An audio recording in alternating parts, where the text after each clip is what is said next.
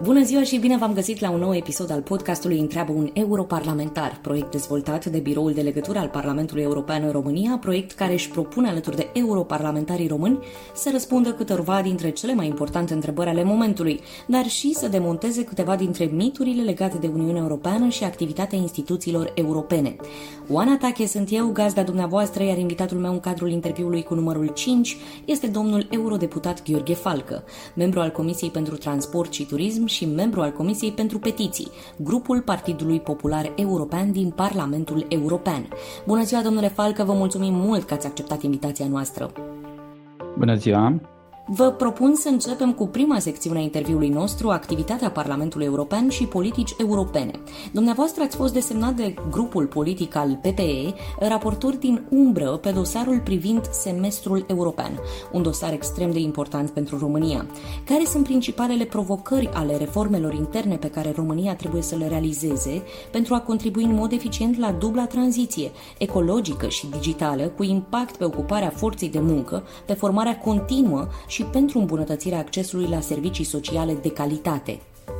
De obicei, semestrul european analiza modul de implementare a fondurilor europene din programele financiare europene, cum ar fi la noi 2021-2027, dar din momentul în care noi am aprobat mecanismul de redresare și reziliență european, și statele membre trebuie să-și realizeze planurile naționale de redresare și reziliență, rolul semestrului european este de a defini, în primul rând, modul în care statele membre trebuie să-și realizeze reformele și modul în care se vor urmări implementarea acestor reforme. Evident că întreaga Uniune Europeană își face o tranziție spre zona verde și o tranziție digitală, doar că între cuvântul verde și implementarea în ceea ce înseamnă politicile Uniunii Europene în acest domeniu e cale de parcurs și acest semestru european înseamnă de fapt un parteneriat între statele membre și Comisie pentru implementarea acestor politici. România este un beneficiar net acestor politici și chiar în acest moment se lucrează la Programul Național de Redresare și Reziliență, un program important pentru România. Putem să legăm de ceea ce înseamnă fonduri europene din bugetul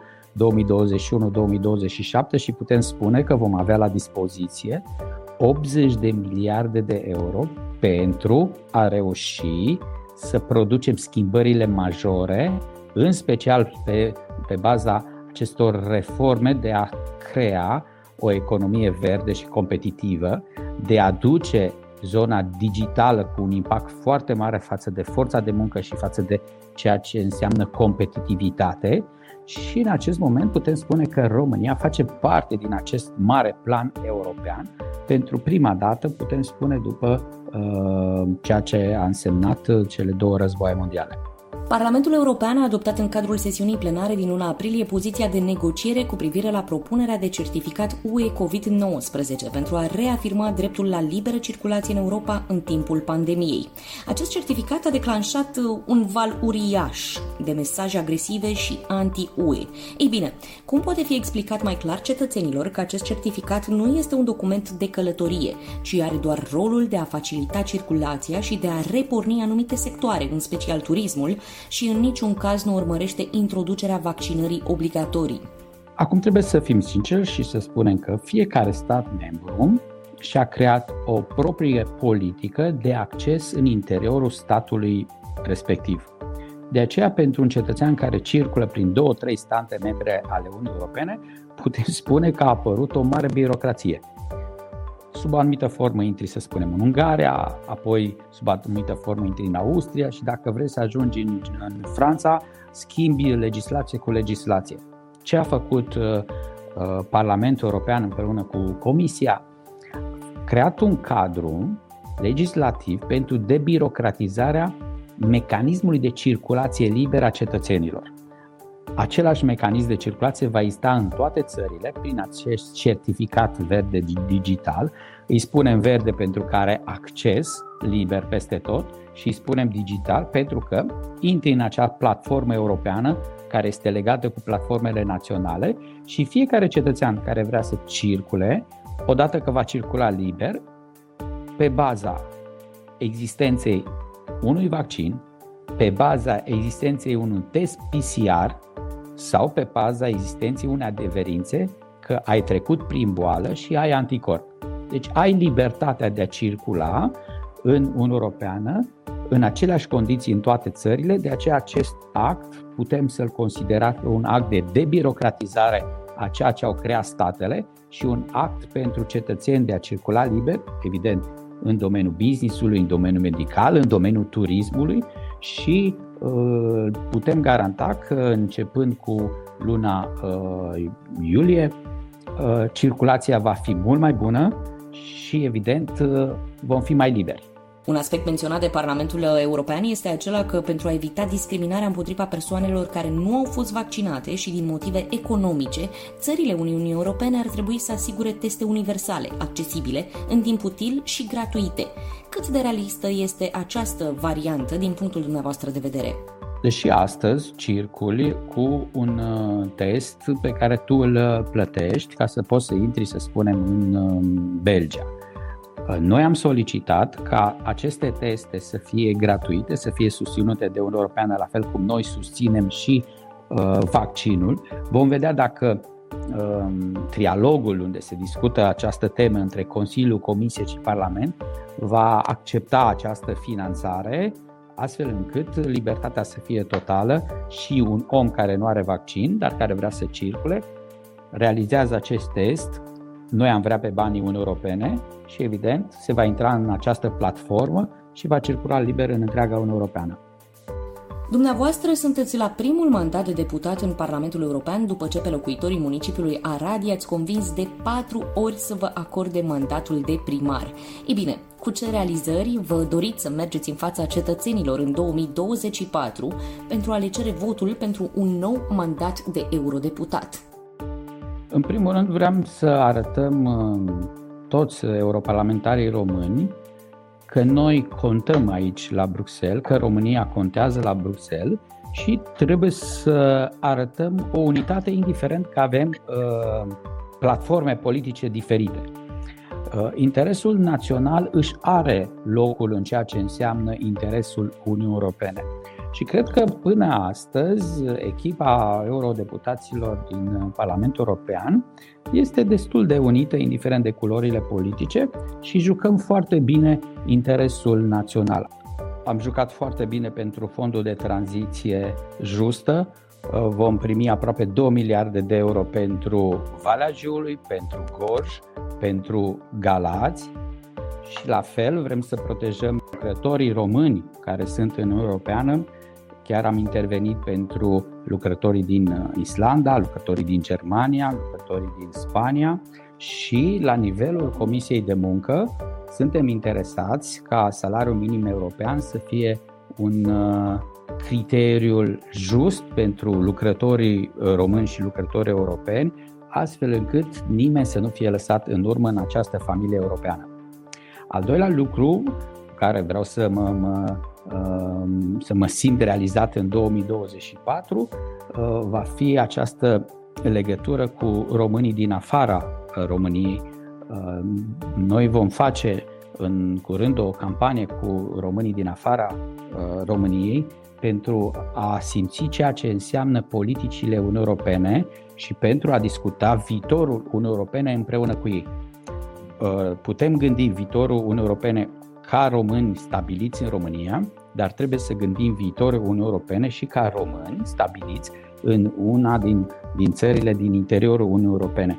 Și toate aceste politici ale noastre, noi spunem că vor avea impact și susținere în acești ani și apreciere în 2024. Vă referiți aici și la conferința privind viitorul Europei, nu? Da, este foarte important atunci când vorbești despre conferința viitorul Europei să conștientizezi că oamenii nu stau în granițele lor și un român din Ardeal sigur va avea o altă gândire decât un român din Spania. Dar ei sunt români și trebuie să afli părerea tuturor și împreună să gândești acest viitor al Uniunii Europene, pentru că eu mă pot considera un om născut în țara moților, cu o educație universitară la Timișoara, cu o stabilire și o familie în Arad, dar în același timp sunt un european convins și cred în aceste valori ale Europei și, evident, ale Uniunii Europene. Domnule Falcă, în continuare vă invit, așa cum s-a întâmplat și în cazul celorlalți invitați la podcastul nostru, să demontăm împreună un mit despre Uniunea Europeană. Există voci care susțin că Uniunea Europeană nu face altceva decât să adopte reglementări inutile și să pună condiții absurde care au un impact negativ asupra cetățenilor, dar favorizează grupurile de interese. Vă propun să le prezentăm ascultătorilor noștri 3 exemple de reglementări adoptate de Parlamentul European care ajută la o viață mai bună a cetățenilor din Uniunea Europeană. E foarte simplu. Noi astăzi vorbim prin roaming, iar reglementarea a fost făcută de Parlamentul European. Chiar doamna Vălean a fost raportor și este un beneficiu pentru toți cetățenii din Uniunea Europeană, deși noi știam că atunci când ieșeam în exterior, pentru români, roamingul era mult mai scump.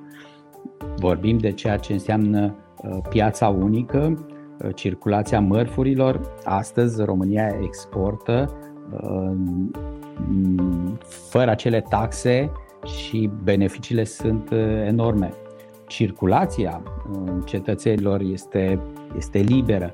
Mai mult de atât, familia aceasta europeană are o pace de jumătate de secol. Acum vă pot spune că în interiorul Uniunii Europene, deci nu doar în România, există politicieni care își ascund greșelile, transferând responsabilitatea pe zona Uniunii Europene. Exemplul l-am avut și noi în momentul în care discutam despre atragerea fondurilor europene în România, când se spunea că Uniunea Europeană este o zonă birocratică, ne solicită foarte multe documente, fără a spune că Uniunea Europeană cerea statelor membre între 6 și 8 direcții de analiză. Statele își puneau, evident, funcție de legislația națională, alte condiții, iar România a ajuns la 62 de condiții de la 8. Ultimul stat care este sub România la clasament avea doar 24 de condiții. Asta înseamnă că noi singuri ne-am adus exces de birocrație și nu ne-a fost impusă birocrația de către cei de la Bruxelles. De aceea cred că beneficiile sunt enorme și ar trebui doar din când în când să ne aducem aminte unde am fost, cum am plecat și unde am ajuns. Am discutat până acum despre rolul instituțiilor europene, mituri despre Uniunea Europeană și actualul context pandemic. În continuare, aș vrea să le dăm ocazia ascultătorilor noștri să-l cunoască mai bine pe omul politic Gheorghe Falcă. Prin urmare, vă invit să povestim despre impactul Uniunii Europene asupra vieții de zi cu zi în ceea ce vă privește. Domnule Falcă, așa cum spuneam, sunteți la primul mandat de eurodeputat după 4 mandate câștigate la primăria Aradului. Ei bine, în prezent, cum arată o zi din viața dumneavoastră ca europarlamentar? Ce s-a schimbat în viața dumneavoastră ca om politic? Trebuie să spun că foarte multe lucruri s-au schimbat în viața mea, pentru că atunci când eram primar, viața mea era foarte dinamică. Da? De la 7 dimineața până la 8-9 seara erai conectat la viața orașului. Un primar este la dispoziția comunității, putem spune 24 de ore din 24. Puțină lume știe că în zilele în care ningea în oraș, trebuia să fii prezent non-stop în viața, în această activitate. Chiar mi-aduc aminte acum cu o imagine în care soția nu credea că noaptea sunt la dezăpezit și evident a stat 2 nopți cu mine să vadă ce înseamnă viața de primar pletind în noapte în momentul în care ninge abundent. Presiunea mi-a scăzut și în schimb mi-a crescut responsabilitatea din punct de vedere legislativ.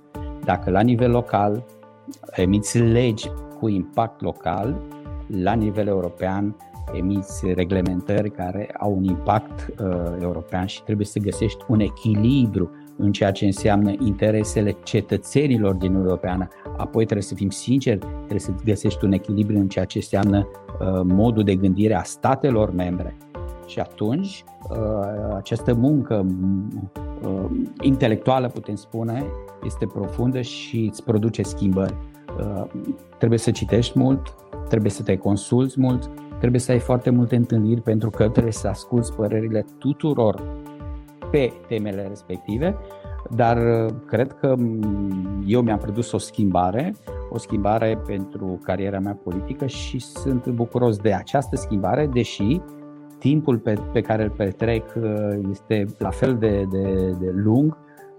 Astăzi suntem în săptămâna în care avem plenară și plenara se închide la 11:30 seara, ceea ce e diferit, să zicem, de Parlamentul românesc. Asta arată modul în care se lucrează aici și dacă nu ții ritmul, vei fi un europarlamentar care pierde.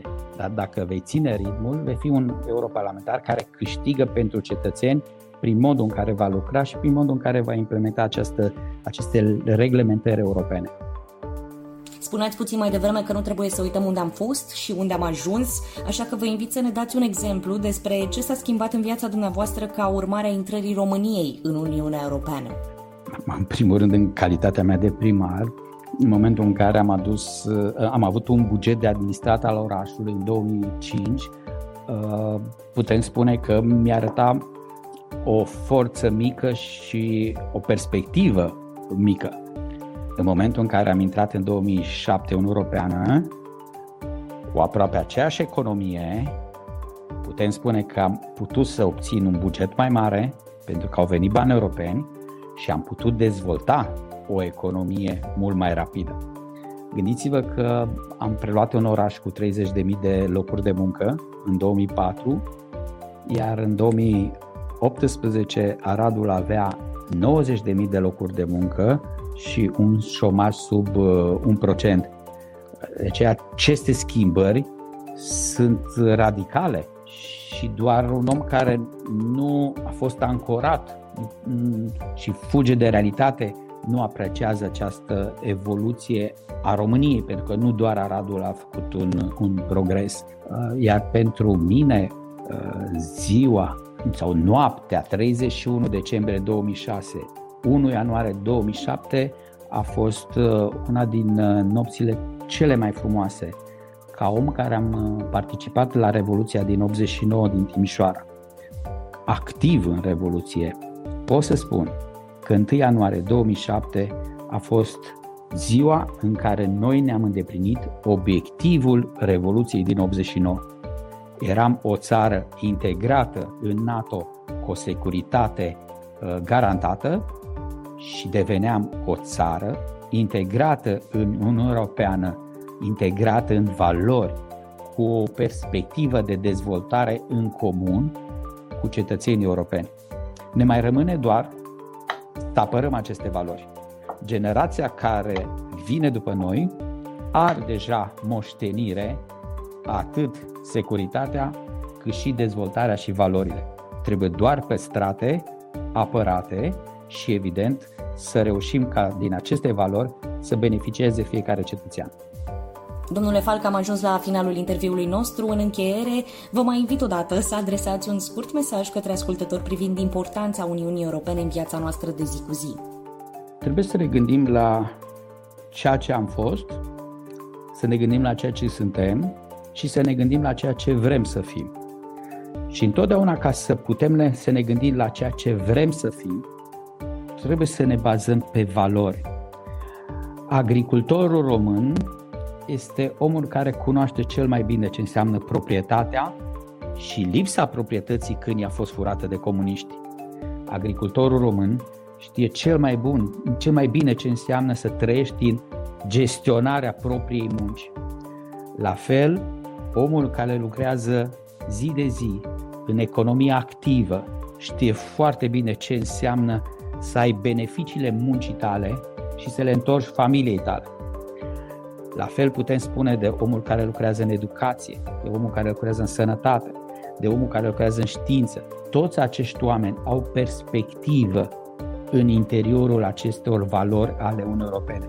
Trebuie doar să nu le uităm și cu această perspectivă să mergem mai departe și să ne atingem cel frumos lucru românesc de bunăstare, de respect și să aducem fericire în ochii părinților, copiilor noștri și a familiilor noastre. Domnule eurodeputat, vă mulțumim încă o dată pentru că ați acceptat invitația noastră și vă mai așteptăm pentru că cu siguranță activitatea dumneavoastră la Bruxelles și Strasbourg este extrem de importantă și merită povestită așa cum am făcut-o noi astăzi, transparent și în mod direct cetățenilor, astfel încât să se înțeleagă mai bine ce reprezintă și ce fac instituțiile europene și care este rolul Uniunii Europene. Așa că vă mulțumim foarte mult pentru că ați fost alături de noi. Mulțumesc și eu, o zi frumoasă! Domnul eurodeputat Gheorghe FALCță, membru al Comisiei pentru transport și turism și membru al Comisiei pentru petiții, Grupul Partidului Popular European din Parlamentul European, a stat astăzi de vorbă cu noi la Întreabă un europarlamentar, podcastul care ne ajută să descoperim Uniunea Europeană așa cum este. Vă reamintesc că Întreabă un europarlamentar este un proiect dezvoltat de Biroul de Legătură al Parlamentului European în România. Oana Tache sunt eu, gazda dumneavoastră, ne reauzim curând!